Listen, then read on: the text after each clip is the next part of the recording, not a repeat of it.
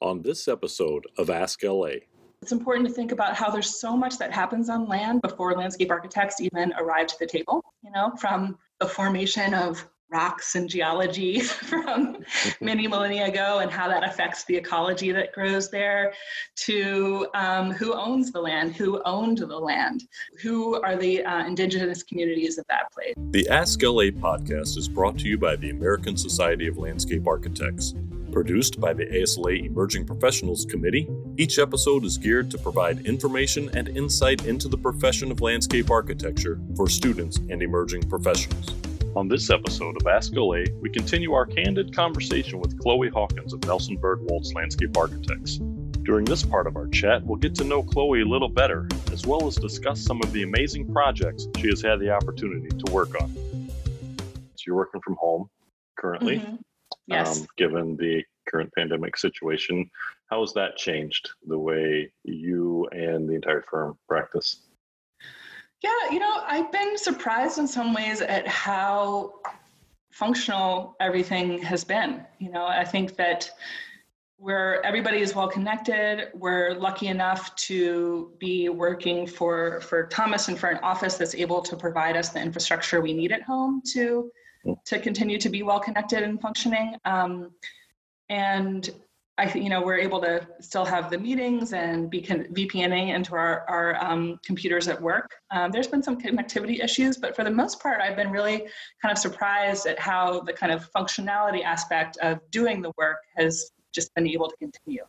I think the difficulty is that there's so many difficulties, right? If I think just beyond the work, with all the mental health things that people are dealing with, the challenges of being in different cities, the different levels of access that people have to even being able to go outside right now. And then the just incredible turmoil that's happening in our country right now is very, very distracting. And I feel really compelled to be involved in some way. So yeah, I think I'm sort of opening the box here, but I think it's like, the sort of functionality of being a landscape architect working from home is totally working. But at the same time, I'm so cognizant and aware of the privilege that I have to even stay at home right now. And I find it somewhat mind-boggling that, all of the workers who are deemed essential are mostly much lower paid workers and being put at the most risk. So yeah, there's a lot to be aware of and to think about right now that I think is really important. Yeah, absolutely. You mentioned earlier in school kind of the importance of the camaraderie in the studio environment and your classmates. Same in the firm, and if so, how is that, and how is that now with working from home? Yeah, yes, camaraderie and with my colleagues at work is 100% true. I think it's really one of the best things about our office. And working from home, I think we're all doing things that we can to support each other. We've actually started these series of meetings where everybody in the office meets for half an hour with somebody else in the office once a week. And it's just a chance to talk about anything. It doesn't have to be project related, and just kind of checking in and trying to make sure that we're still connected to each other. But it is different to not be able to just turn over your shoulder and be like, hey, what about this? Or, see people's facial expressions in person. And, even these Zoom calls, I don't know how many of them that you're on, but I was talking, Too many. Yeah, it's like I think I'm becoming aware of how much of the feeling of connectedness comes from being physically with other people. And I'm not an introvert, full disclosure, surprise. But I think even for some of my introvert colleagues, they've been noticing that, there's some sustenance that comes from being with other people, even if you're not talking to them. Whereas this kind of engagement that we're having on Zoom, it's almost just like consuming another image, even though I can see you and I can hear your voice and you can see me and hear my voice. It's not the same thing as being with people, but we're doing what we can to try to support each other and be in touch. And even go on socially distant garden walks, and even small things like that are helpful. Yeah. And outside of the interpersonal dynamic, how is it affecting the creative process, like for projects? Yeah, I mean, I think, let me think about for me personally. I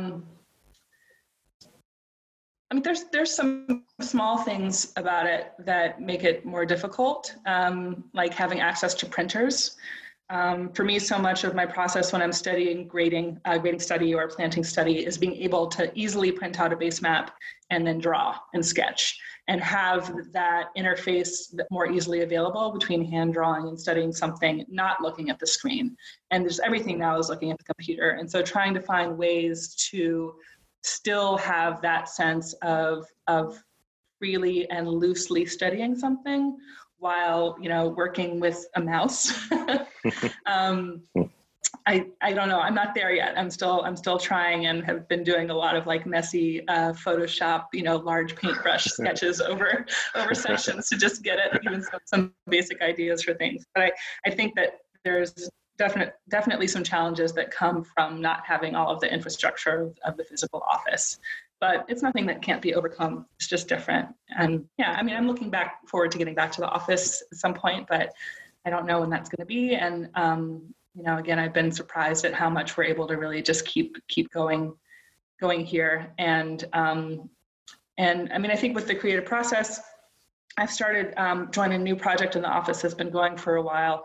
But for that, it's just been for me like embracing constant communication with some of the new people on the team, feeling free to ask questions, and then embracing my kind of mantra from my own design practice of like, it's okay if it's ugly, just to, get the idea across to communicate what you need to communicate. And once you can kind of get design ideas out there, when you present design ideas internally in a process with your own office, it doesn't have to be beautiful. It just has to be clear. Right. And you can make the beautiful stuff later when you're presenting to a client and when you get to really thinking about what the construction details are and making sure the geometries work. But for design practice and creative practice, I think being clear is the most important thing initially. How do you think this change, working remotely, if it continues, will change education? Oh, I think it'll have a huge impact on education. And to what degree, I'm not sure yet. It's some of the ease with which we've been able to kind of transition to some of these systems has been surprising to me. And I've been like, oh, well, what would a world look like if it was just all this? But I think there's a couple of really, really important points with this, which is that I don't know how equitable this is, It's not equitable because not everyone has the same resources to have space to be at home in which to work. Not everybody is living in a there's different degrees of safety in different places that people are living right now. And not everyone has the access to high-speed internet and the other tools that they need for and just like acknowledging the distractions that people might have at home. So I don't think it's equitable ultimately to be doing this. I think that there's something that is beautiful about coming into a school environment in which everybody is sharing the same resources. And I think that is something that even though institutions, I'm sure, are fighting to make sure that students have access to those things from afar, it's not going to be the same when you're working from home,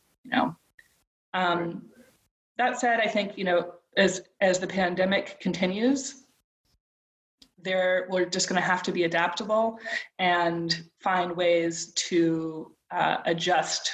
But my hope is that this will not, revolutionize universities to think that all education can happen online. Because especially, I think all education, but design education relies so much on physical making and on the even the way that we have critiques of group crits, of being able to pin up, of being able to take in people's work in a way that is really fundamentally changed when you have to see things one image at a time on a computer screen.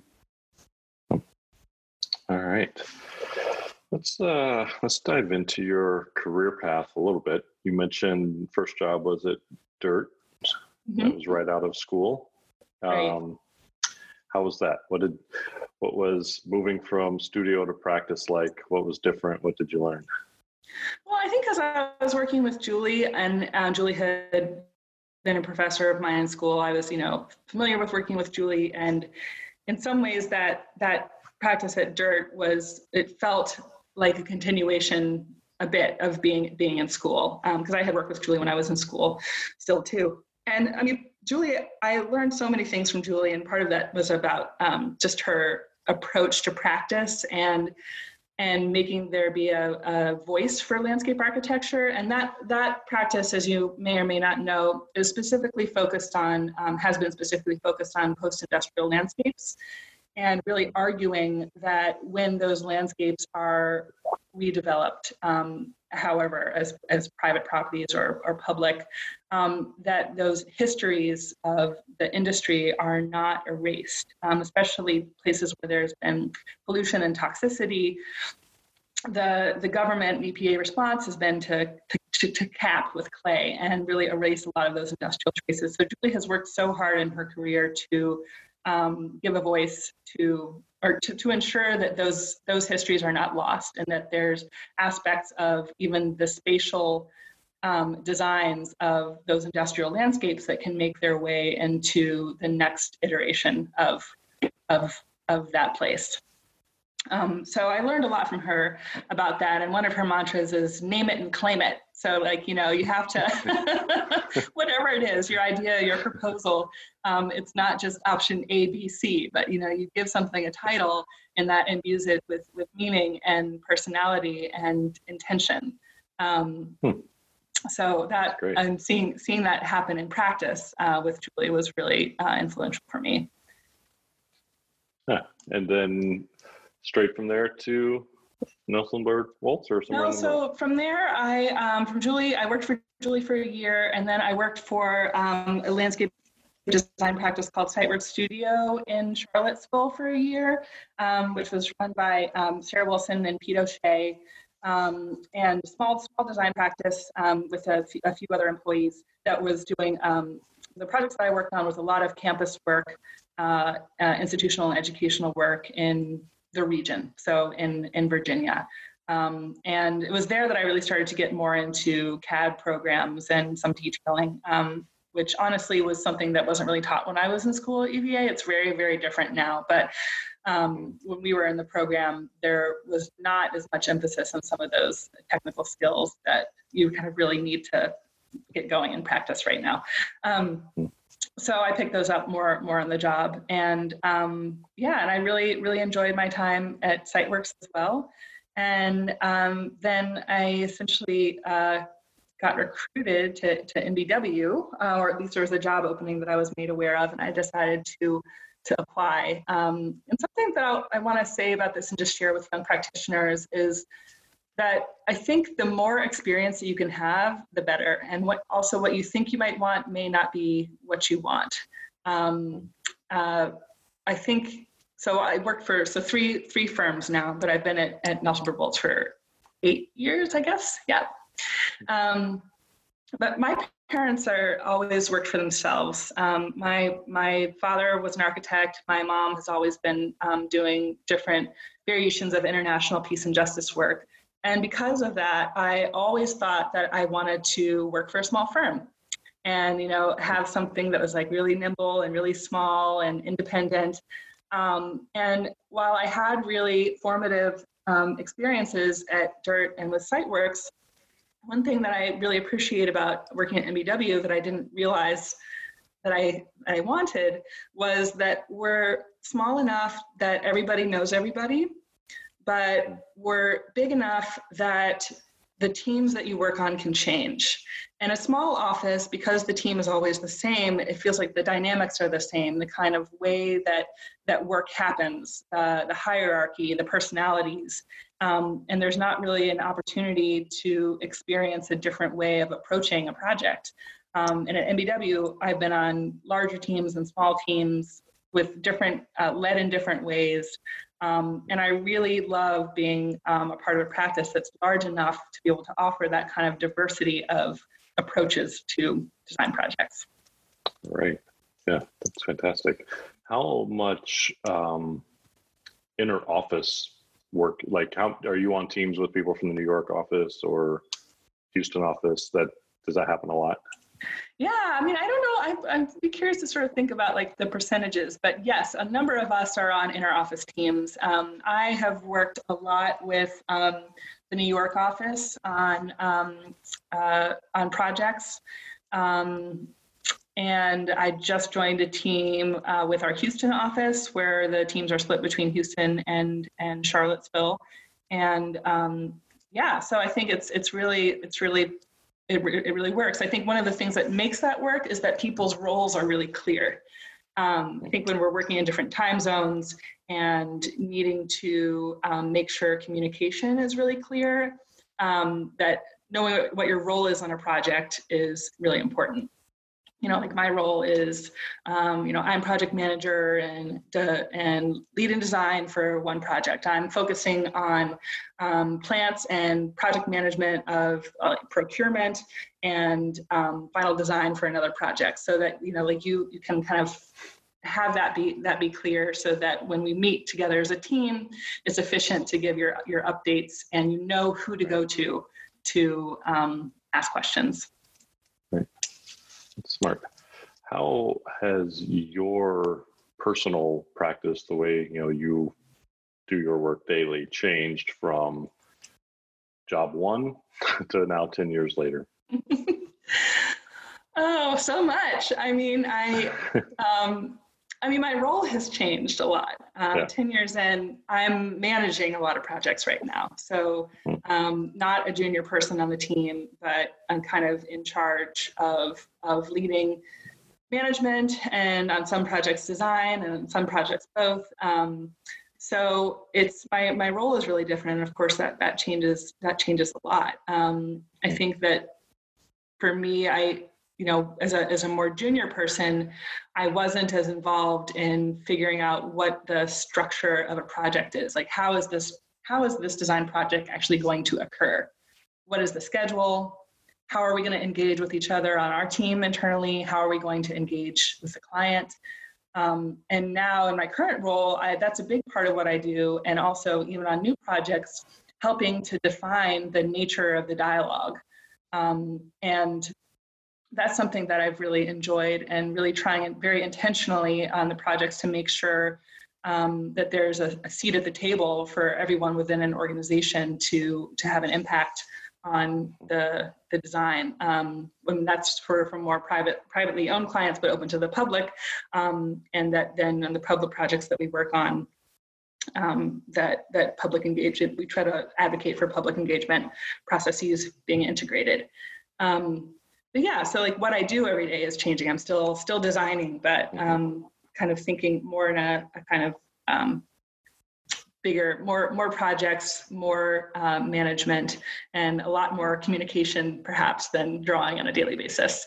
So, and I think I've talked to a number of colleagues, and this was actually a topic of conversation on our call with my random last minute tenure graduation call of, what is it like now to be in more management roles 10 years in?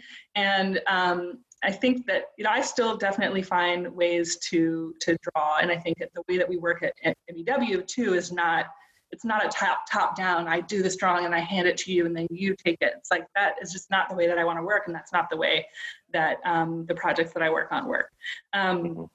So it's more collaborative. People, even more junior people, have an opportunity to take something on and study it.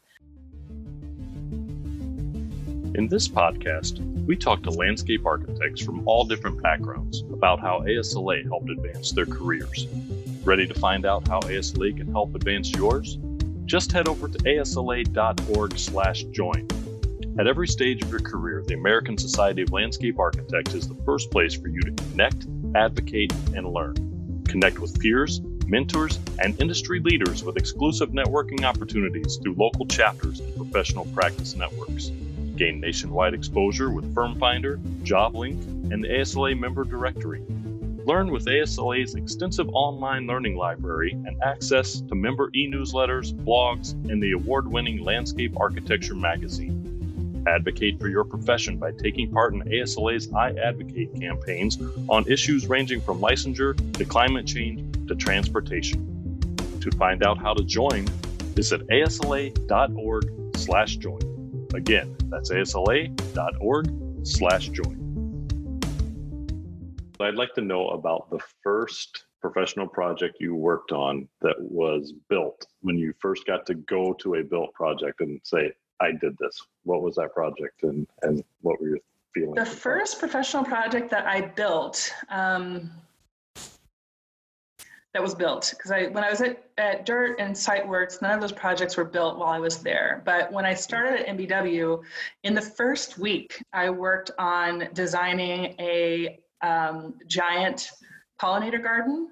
It was giant for me at the time. It was like 50 feet long by 15 feet deep, all plants, in an existing residential landscape that was sandwiched between an existing kind of more ornamental but still made of plants-based flower border and then a bee meadow. And this garden was just an opportunity to also study pollinator species and learning about the different colors that bees and butterflies see, and then integrating that into the design of how the colors were laid out in the bed. And it was in some ways a small project for the office, but one that I was able to get into research for right away. And then it was installed. And so that was really, really exciting. So not as many paving details, not as much, not a lot of infrastructure, plants-based, but still with a real conceptual intention about expressing ecological diversity and in terms of the design being a sequence in this garden from something that's more formal to something less formal. Great. And what's your favorite project that you've worked on? Oh, that's just such an impossible question. I mean, I honestly feel what's your least favorite? Oh, no, there's not one. I mean, I think that, my favorite project is likely whatever I'm working on at the moment, because every project is something new and a chance to learn and keep sort of living a life of inquiry. But a recent favorite has definitely been Mount Cuba Center, which is a botanical garden in Delaware that features native plants of the Piedmont region. So they're at the northern end of the Piedmont there, and we're at the southern end here. And I led a master planning effort for them that honestly, I can't remember, it was 3 or 4 years ago that we started that. And we're now about to wrap up construction documents for the first phase of implementation. And their mission is one that really aligns with, I think, the mission of our office at MBW, or part of our mission, which is at Mount Cuba, they really believe that stewardship of your environment, wherever you live, can be inspired through the experience of beauty and beauty of plants in particular. So it's been a real privilege and a pleasure to work with their incredibly smart and dedicated staff over these years. That's great. Do you believe that landscape architects can change the world? Yes, I mean, I think if we think about things just purely physically, everything we do changes the world, because if we think about it in a small way, because it makes space different. But I think when I think about changing the world, I think more about how we go about it in some ways is more important than what it is that we make. And also that a landscape architect changing the world, even the sort of thinking about the phrasing of that question, it's like, as an individual, I don't want to perpetuate in landscape architecture this kind of myth of the solo genius artist who goes and puts their stamp on something. That's not what we do. We work together in complex teams to create something that hopefully has also been shaped by the community in which it is, and all of the expertise of all of the people that are on the team. And I think especially in these times right now, with just the impossible to ignore disparate impacts of COVID-19, of the pandemic on communities of color, and all of the protests that are happening, all of the racism that we're seeing right now. It is so important for us now, always, but now especially, to ask how the inequities of America are reflected in our field, and what can we do? What is our role in either upholding those or challenging them? And how can that approach really be integrated into a design process? And so thinking again about the process of changing the world, of approaching a product that kind of reflects a process that's equitable. I mean, I think there's a few things that we can all keep in mind as practitioners. One of which is that the public is not a homogenous mass of people who on a sunny, beautiful day want to skip out the door and go stare at native plants in the public park, which is, definitely what I want to do. But the public is, is an elderly couple. The public is a mass of protesters, as we see, who are taking over the streets right now, and public parks in these places are so essential. The public are people of different races and ethnicities and sexual orientations who are treated differently in public space. And I think that is just so important to keep in mind as we approach design problems, that there's not while people might be equal in terms of what people deserve, that's not always the way that people are treated. And anyone who's working in the public realm, I think that needs to keep that in mind. I think there's also, it's important to think about how there's so much that happens on land before landscape architects even arrive to the table, from the formation of rocks and geology from many millennia ago and how that affects the ecology that grows there, to who owns the land, who owned the land, who are the indigenous communities of that place, what are the histories of displacement that exist on that piece of property. How did this project even come to be offered to you as an opportunity for design? And a lot of these things are not in our control, but it's just, again, important to be aware of them, and what are the incredibly rich histories of that land, and not all of which may be positive, or many of which may be difficult. And at MBW, research is really integrated into our design practice, and I think that's really an important aspect of practicing landscape architecture. So, yeah. It's amazing the times that I've heard Thomas speak about projects, all of the background and history and the research into that goes on. It's very in depth and amazing. So that goes across every project you guys do at MBW. Do you have like historians and researchers on staff, or is that something that's contracted out? Or? It depends on the project. I mean, we do have had some people who focused on research in the office, but we also have people who are then really who are hired for specific projects to do a deeper dive. And yes, research is definitely embedded into our process at MBW. And I have to say that it's not, some projects have an opportunity to do a deeper dive into research than others. Again, that's not always up to us in terms of deciding how much fee is available for that, but we can integrate that into our proposals, and we can advocate for it, and we do. And so trying to make a place and process for that to happen. And I think it's also really important to note too that it's important as we look into many narratives that may have happened on that land, to try then to make a place at the table to center the voices of the people that those stories belong to in telling those stories and having an influence in shaping the design. One of the projects in our office that seems to have done that really well is the Maki Komoko project that's happening right now in Virginia that has integrated the Algonquian peoples. That's not something that I've worked on, but have sort of watched it across from the desk from Evan Grimm, who literally sits behind me, and Jen Jessup across the room. Seeing the work that they're doing has been pretty awesome. All right. Believe it or not, Chloe, we've been talking for an hour. So I want to just give you a minute here at the end as we wrap up to think about maybe things that you wish you would have known, when you first started off and through your career, maybe words of encouragement or advice that you could offer to students and emerging professionals that might be listening, that you think may help them. So I'll give you the floor here for as long as you want to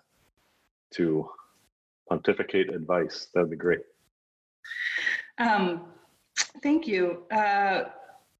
I think a couple of things come to mind that are just an approach to people who are really first starting out. I think that for me, it was really important to say yes to a lot of experiences. And you gain so much confidence and knowledge from working with different groups of people in different configurations. And not all of those opportunities have to come from your design office. And especially at the beginning, I did a lot of pro bono projects. I did competitions with friends, some of which went nowhere, but were really, for me, helped to hone my practice of practicing and of working collaboratively. Also, at the beginning of my career, I think that one thing that's good for everyone to keep in mind is that your opinion matters and the way that you see the world matters. And that when we're working in office environments, which can sometimes be hierarchical, it really depends on the office, the nature of that hierarchy, how often you have a chance to contribute to the design process. It really differs. But there's always multiple solutions to landscape architectural design problems. And, we try our best to come up with good ones. But the fact that there's multiple solutions always means that that multiplicity is good, and that even young practitioners, junior practitioners may have the best ideas.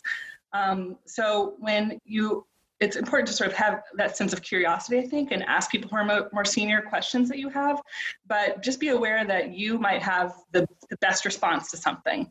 And that if somebody tells you that this is the way you do it, it's good to learn from that, but just be aware that there's always many more different ways to do it as well. Mm-hmm. And I think that that's part of what makes landscape architecture so great is the fact that there's multiple solutions for any problem. Thanks for joining us for this episode of ASLA. Be sure to subscribe to the ASLA podcast on iTunes, Google, or your podcast service of choice to catch every episode. For more information about the great work of the American Society of Landscape Architects, check out asla.org.